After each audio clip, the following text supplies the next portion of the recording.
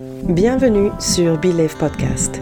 Je m'appelle Nada et ce podcast, je l'ai créé pour nous apporter une conscience et une perspective où l'être est à l'honneur et le faire à son service. Ma mission est d'aider à reprendre le contrôle de notre vie pour que expérience et désir authentiques soient alignés et comprendre comment naviguer notre réalité avec la relation à l'autre. Si comme moi, l'amour de soi, de l'autre, inconditionnel ou conditionnel est un beau bordel dans ta tête, mais que tu veux comprendre ce bordel, alors bienvenue sur Believe Podcast. Bienvenue, hello. Donc dans cet épisode, on va parler de l'estime de soi. En fait, il m'est souvent arrivé de me sentir un peu merdeuse, avoir une estime qui était très basse. Et je mettais ça sur le dos du fait que j'étais gentille, que j'étais attentionnée, que je faisais tout pour les autres. En fait, je confondais beaucoup de choses. Et je voulais simplement dire dès le départ que si tu laisses les autres passer avant toi, c'est pas parce que tu es gentil, c'est pas parce que tu es quelqu'un d'altruiste et quelqu'un d'attentionné. Ce sont des qualités dont on a besoin. En tout cas, moi, j'en ai besoin autour de moi. Et je ne dois pas être la seule si je le dis. Ce sont des qualités qui sont inestimables, donc surtout ne pas arrêter d'être gentil, surtout ne pas arrêter d'être altruiste, surtout ne pas arrêter d'être attentionné, parce que ça ne vient pas de là, l'estime de soi. L'estime de soi, elle vient de la valeur à laquelle tu l'associes et surtout où tu la puises, cette estime. En général, l'estime de soi, on la puise chez les autres, et ouais. On est nourri par le jugement des autres, on est plein, on est des millions en fait à avoir peur du jugement des autres. Si je fais ci, qu'est-ce qu'elle va dire ? Si je fais ça, qu'est-ce qu'ils vont dire ? Si je vais avec un tel, qu'est-ce que ma mère va dire ? Si je vais avec une telle, qu'est-ce que comment ma communauté va réagir ? Et ça nous empêche en fait d'être soi. Parce qu'on revient à cette source-là, de toutes les manières. En général, on la puise chez les autres, on est nourri par le jugement des autres. Non pas parce que c'est comme ça que ça fonctionne, mais parce que c'est comme ça qu'on pense que ça marche. Par exemple, enfant, moi je recevais des compliments surtout parce que j'avais des bonnes notes, parce que j'avais remporté un concours de natation, parce que je me suis bien tenue à une réunion de famille, parce que j'ai bien récité ma poésie. Donc en fait, mon estime, elle était très investie par ce que je faisais, par ma conduite, et je me sentais vue, en fait. C'est parce que je me sentais vue à ces moments-là. Je me sentais peut-être et certainement pas vue et aimée quand j'étais dans mon coin et qu'on venait spontanément me voir, me prendre dans ses bras et me dire à quel point j'étais merveilleuse. Ah là là. En tout cas, je me sentais vue et aimée par quelque chose que j'avais accompli en fait. J'avais enregistré que lorsque j'accomplissais quelque chose ou quand j'avais une compétence qui me permettait de recevoir de l'attention, et ben c'est à ce moment-là que je recevais de l'affection, c'est à ce moment-là que je recevais l'affection que je désirais. Donc ma présence, elle était remarquée à travers mes actions. C'est comme ça que je l'ai intégré, que j'ai intégré que mon estime venait de l'approbation des autres. Alors tu m'étonnes que j'attends le jugement des autres pour savoir ce que je vaux. Alors c'était comment ? Alors on en a tous besoin. Moi-même je demande à mes amis, alors c'était comment ? Est-ce que tu as bien aimé ça ? Mais j'en faisais pas je ne donne pas une valeur par rapport à l'estime de moi, mais plus par rapport à la valeur du travail que j'ai pu livrer, que peut-être je peux améliorer, mais pas de moi, et on confond les deux.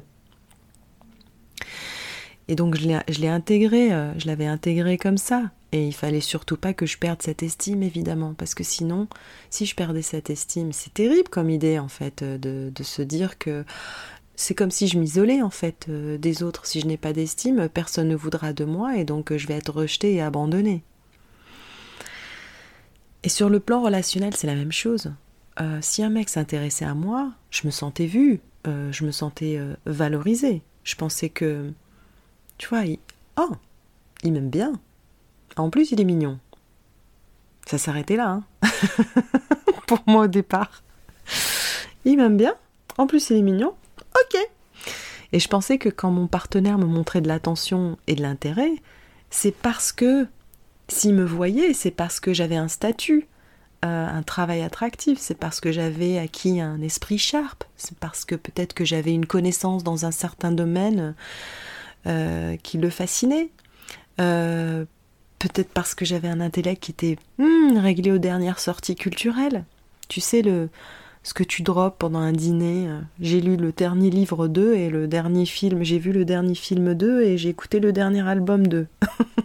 Et plus c'était underground et mieux c'était.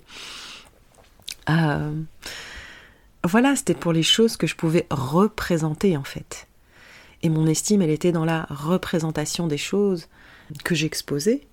Et évidemment, à côté de ça, il y a aussi le fait d'être charmante, le fait d'être accommodante, le fait d'être rassurante. Donc tout ça, en fait, pour moi, il fallait être parfaite à travers ça.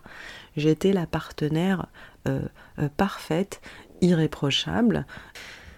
Mais en réalité, mon manque d'estime me faisait penser que sans lui, j'avais pas de valeur. Donc, je rentrais dans une relation de dépendance. C'était comme un sentiment d'appartenir à quelqu'un, c'est-à-dire sans toi, je n'existe pas. Sans toi, mon estime ne vaut rien. Donc j'ai besoin de toi. Donc il y a une dépendance qui se crée. Et ça rentrait en écho en fait avec ma culture et puis certainement d'autres cultures aussi. Tu sais, j'avais l'impression de suivre une sorte de pacte tribal implicite qui disait « je te plais, mais toi aussi tu me plais, évidemment, parce que tu me vois et que je sens que ton attention elle est vraiment sur moi. Alors j'accepte d'être à toi en échange de ta protection. Et ta protection, c'est l'estime que tu vas me donner. Je me sens protégée quand je me sens connectée à toi, je sens que j'ai de l'estime et je me sens protégée par ta présence, par le fait que tu me vois, par le fait que tu me complimentes. Ce qui veut dire qu'à partir du moment où j'ai accepté, en fait, mes rêves, mes projets, mes choix, en fait, ils deviennent moins importants. Ils sont recalés au second, troisième, même dernier rang, tout dépend de la relation. Et que maintenant, tout est investi sur lui. Et je croyais en fait que c'était ça l'amour, que c'était dedication to you. Ma dévotion à notre histoire, à nous, et le nous en fait devient lui. Le nous, c'est pas toi et moi, c'est juste toi. Donc, cette perte d'estime de soi, elle est vraiment accrochée à la réaction de l'autre, à l'appréciation de l'autre. Donc une totale dépendance, quoi. Et bien sûr, j'avais tort en ce qui concerne l'amour, parce que je me retirais complètement de l'équation de cette communion-là. Donc avoir une dynamique comme celle-là, c'est difficile de faire durer une relation de couple, et puis c'est surtout difficile d'exister soi, quoi, en apparence entière. Parce que ce qui se passe dans ce cas, c'est que, en fait, j'ai tellement besoin de toi que je me donne aucune limite et que je ne te dirai pas, je ne me limite pas un espace à moi et je ne dirai pas non. Parce que si je dis non, je me prive de quelque chose, d'une occasion d'être toujours liée à toi, d'être vue, d'être entendue. Donc, je rentre dans une relation de dépendance où il n'y a pas d'espace à moi, où je dis oui à tes desiderata, à ta vision, au goût de l'autre, aux intentions de l'autre, aux projets de l'autre. Je dis plus non. Je n'ai plus d'espace à moi. Je vais m'adapter à l'autre espace. Je vais m'infiltrer dans l'espace.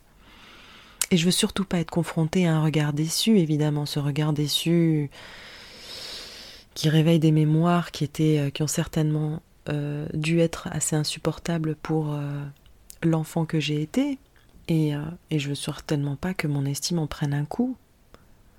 Aussi, ce qui se passe, c'est qu'on va pardonner des erreurs qu'on va considérer graves dans une relation, ou irrespectueuses quand je parle de graves, où on peut aller plus loin. Mais on donne trop de chance à l'autre pour ses erreurs.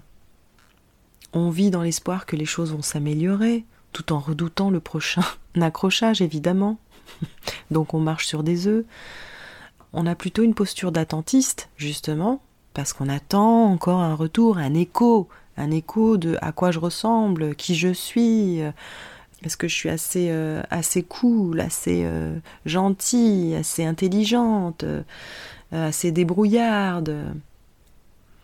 Donc cette posture une posture attentiste, quoi, encore une fois, parce que on est dépendant à ce moment-là, on dépend de l'autre. Et il faut absolument se libérer de cette dépendance-là. Et ça, c'était avant que je comprenne que l'amour, elle ne consiste pas à ce que l'autre me valide, ou en tout cas, il valide ce que je fais, ce que je dis. Évidemment qu'il y a un échange. Quand je dis valider, ça veut dire pas être complètement séparé, mais en tout cas que tout ce qu'il dit, ou tout ce qu'il fait, ou tout le retour que je reçois ne me définit pas, quoi. C'est surtout ça. J'attends pas de l'autre de me rassurer, même si ça me fait du bien qu'il me rassure, mais je ne peux pas attendre tout le temps de l'autre qui me rassure ou qui comble ce vide insatiable que je ressentais moi en moi à l'époque.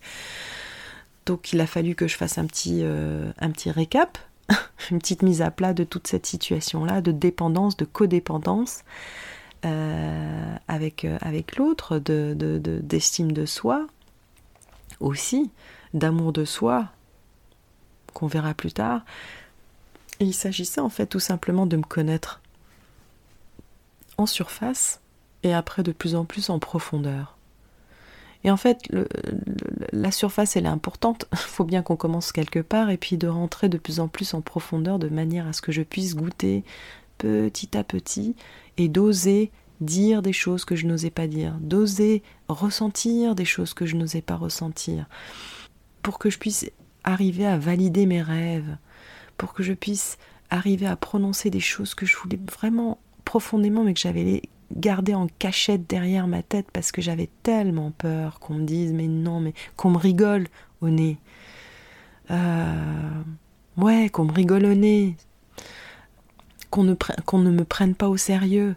Et ça touchait énormément mon estime. Et je prenais beaucoup plus au sérieux les hommes que les femmes. Parce que c'est mon conditionnement qui m'a amené à réagir de cette manière-là. Et il a fallu que je déprogramme tout ça. Et c'est aussi pour ça que j'avais besoin d'un homme. Parce qu'il fallait qu'il me valide, parce qu'il était beaucoup plus pris, il serait beaucoup plus pris au sérieux. Lui, s'il est plus pris au sérieux, ben moi aussi je vais être mieux prise au sérieux, mais toute seule, je suis pas prise au sérieux. Tu vois un peu le raisonnement ? Et tout ça, il a fallu que je devienne par moments ma propre mère, par moments mon propre père, en apprenant à valoriser mes intentions, en apprenant à valoriser à chaque pas mes projets, même s'ils étaient merdiques. Trouver du réconfort là où il y a un réel réconfort pour ce que je suis et non pas pour ce que je fais. Donc il y a vraiment cette tendance à toujours aller vers le faire, et ça c'est absolument normal parce qu'on a une société, un monde en général qui fonctionne de cette manière-là, et l'invitation de la vie c'est de nous ramener un peu plus vers l'être. Et pour arriver à ce stade, j'ai dû intégrer quelques notions que je vais partager et que j'espère en tout cas elles vous parleront maintenant ou peut-être même plus tard, mais je les pose là comme des mets sur un buffet. Et la première chose en fait, moi qui m'a aidée, c'était d'admettre que je me suis tue tellement de fois pour ne pas créer d'histoire. De toute façon, vous imaginez un peu, comme je l'ai dit, c'est que l'autre était beaucoup plus important et qu'il était même beaucoup plus pris au sérieux que moi.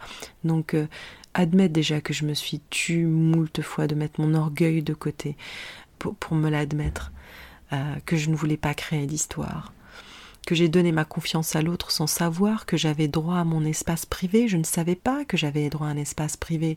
Et ça, on l'apprend normalement enfant. Son espace privé, déjà à la base, l'enfant se soit senti vu et entendu lorsqu'il a été traversé par une émotion. Ou alors, par exemple, on a une chambre et puis les parents ou les frères et sœurs entrent subitement dans la chambre sans demander l'autorisation, sans frapper à la porte. Être extrêmement intrusif.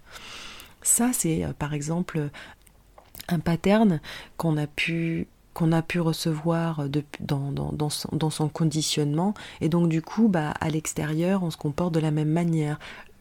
Je ne vais pas t'empêcher de de rentrer dans mon intimité, même si quelque part ça me gêne, mais c'est comme ça que ça se passe, quoi.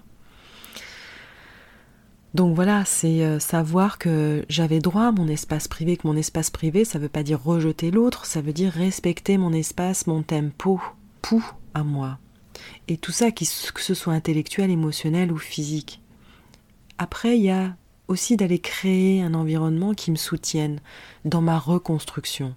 Ça demande un travail au départ pour quitter justement ce costume qui est lourd, qui est pesant, qui est étouffant. Donc trouver un environnement qui favorise cette transformation, que ce soit un thérapeute, que ce soit un coach, que ce soit un confident, que ce soit une communauté, c'est important de se sentir dans un environnement qui est sécurisant. Aussi laisser le cynisme de côté. Ouais, quand on n'a pas d'estime, ça veut dire qu'on a un critique intérieur qui est hyper virulent, très dur. T'es nulle, t'es une conne, t'es grosse, mais tu vaux rien, mais de toute façon on va se moquer de toi, tu vas te faire baliser, pour qui tu te prends. Vous savez, tu sais ce que je sens moi-même, hein, évidemment, où on imagine des images, où ça vient en images avec des personnes qu'on redoute qui sont aussi, elles, très cyniques, et donc elles représentent cette image cynique de notre monde intérieur et on va aggraver le truc en se disant « Ah mais qu'est-ce qu'elle va penser de moi, elle va encore se moquer de moi » ou « On est fou ». On est fou avec nos pensées. On s'emmène très loin avec nos pensées. Donc autant s'emmener loin, mais dans le bon sens. Donc écarter cette part cynique, faire taire ce critique intérieur qui se présente très souvent. Et avant, c'était très omniprésent. Il a fallu que je m'exerce à la gentillesse. La gentillesse me touchait énormément. La compassion me touchait énormément. C'était même au départ un peu comme une brûlure, donc il fallait que j'y aille petit à petit. Et à ça, moi, je t'invite à te rappeler aux fois où des personnes ont été gentilles avec toi. T'as peut-être eu une parole gentille de la part d'un prof. Peut-être qu'il y a un surveillant qui a glissé un biscuit sous ton oreiller pendant ta classe de neige parce qu'elle a senti ou il a senti que t'étais triste, mais qu'on ne pouvait pas avoir un contact verbal avec toi, mais simplement manifester sa présence. C'est peut-être une scène dans un film ou dans un livre. C'est peut-être une situation dont tu as été témoin, qui t'a énormément touché. Rentre en contact avec ce genre avec cet esprit-là, avec cette énergie-là, pour que justement ton corps et ton système, qui ne sait pas faire la différence entre un rêve et une réalité, qui va venir s'imbiber, qui va imaginer que c'est vrai si tu restes avec cette énergie-là pendant un certain temps. Commence par 30 secondes, 1 minute, et rappelle-le-toi, simplement pour que ce soit quelque chose qui soit familier pour ton système et qu'il ne le craigne pas, et que ce soit plus simple ensuite de faire taire ce critique interne. L'ouverture que la gentillesse donne va venir de ta capacité à recevoir, et ta capacité à recevoir ne peut que s'expandre ou se fermer, mais en tout cas tu peux avoir cette intention-là de toujours avoir une ouverture de plus en plus grande, parce que c'est illimité. Et comme j'ai dit, plus tu y penses, plus tu t'ouvres à la possibilité de la voir plus facilement. Et la dernière, c'est d'accepter que tes idées et tes goûts ne feront pas l'unanimité. Ça, c'est un fait. Tes idées, alors, comme quoi que tu fasses, que ce soit des choses que tu n'aies pas choisies ou pas, la preuve, les gens auront toujours une opinion et ça ne fera jamais l'unanimité. Donc, autant rechercher tes propres goûts, autant valider tes propres idées, quitte à ce qu'ils changent, mais en tout cas, à ce moment-là même, c'est ce que tu penses être le mieux pour toi, tout en gardant cette ouverture, parce que tu es gentil avec toi-même, parce que tu n'attends pas le jugement des autres, parce que tu sais que ton estime, elle n'est pas dans ce que tu fais, ton estime, elle est logée dans ton droit de naissance, parce que tu existes, parce que tu as été créé par une intelligence qui est au-delà de nous, physiquement par ta mère et ton père, ce n'est que biologique. Donc, tu ne feras peut-être pas l'unanimité pour des esprits, des êtres humains qui vivent dans leur propre monde. Autant valoriser ton propre monde et le laisser se modifier, le laisser s'expandre, le laisser se transformer en étant dans cette ouverture. Et je vais terminer avec un de mes maîtres spirituels qui a répondu à une question sur les relations. Il a répondu de la manière suivante. La recherche de l'intimité dans les relations, sans chercher d'abord l'intimité en soi, est un signe d'ignorance. On ne peut pas trouver l'intimité dans une relation que si on a trouvé l'intimité en nous-mêmes. Donc si tu recherches l'intimité dans les relations sans la chercher ou l'avoir trouvée en toi, ça reste la quête d'un objet, ça reste la quête d'un bonheur objectif. Objectif, ça veut dire que ça ne vient pas de l'intérieur, on va aller chercher bonheur à l'extérieur. Et aller chercher le bonheur à l'intérieur, c'est comme par exemple quand tout à l'heure je disais valide tes propres idées, même si elles doivent changer, elles vont changer au fur et à mesure justement que ton ouverture va de plus en plus s'ouvrir, peut-être, on peut le dire.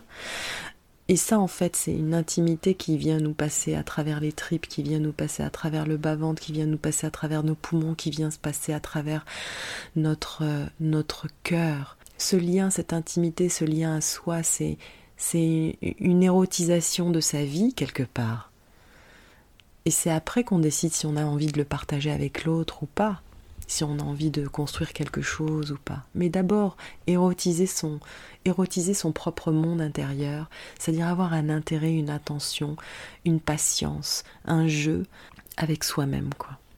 Et avec ça, on crée de l'espace. On crée de l'espace et il y a plus de spontanéité. On fait de l'espace pour que notre spontanéité émerge naturellement, pour que l'humour prenne forme. Beaucoup plus souvent, pour recevoir généreusement et en échange donner généreusement.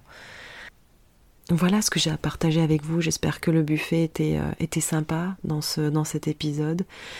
Et surtout, choisis-toi d'abord, aime-toi d'abord. C'est un long chemin, c'est un bordel, mais il vaut le coup beaucoup plus dans ce sens-là que dans l'autre, comme ce que je viens de raconter tout au début. Et je sais que pour moi, ça a été un tournant dans mes relations à l'autre, quoi. Je pouvais m'ouvrir à partir d'un lieu de reconnaissance de moi parce que j'avais développé ce jeu, ce jeu, tiens, comment est-ce qu'on l'écrit, avec moi-même, et qui me remplissent déjà. J'étais ma propre fontaine. Et à partir de là, ça devient le fuel pour bouger, pour explorer, pour faire plein de choses. Je m'arrête là. En tout cas, merci beaucoup d'avoir écouté cet épisode. Je sais que notre temps est précieux, donc vraiment du fond du cœur, merci beaucoup. Et si jamais tu as des questions, si jamais il y a des thèmes que tu veux explorer, surtout n'hésite pas à m'envoyer un DM sur mon message privé, sur Instagram, nada.coaching. Tu peux télécharger une méditation et un exercice à faire tous les jours dans ta routine du matin pour t'aider justement à évacuer ces peurs qui sont les sources de nos blocages et qui est déjà le premier pas pour moi primordial pour commencer son chemin de l'amour de soi, son chemin de guérison, son chemin de libération. Voilà pour le moment, merci beaucoup again. On se parle très vite. Ciao. Merci pour ton écoute et merci pour le temps. Si l'épisode t'a plu, n'hésite pas à le noter. Tu permettras au podcast d'être encore plus visible et d'être un support à plus de monde autour de nous. À très vite.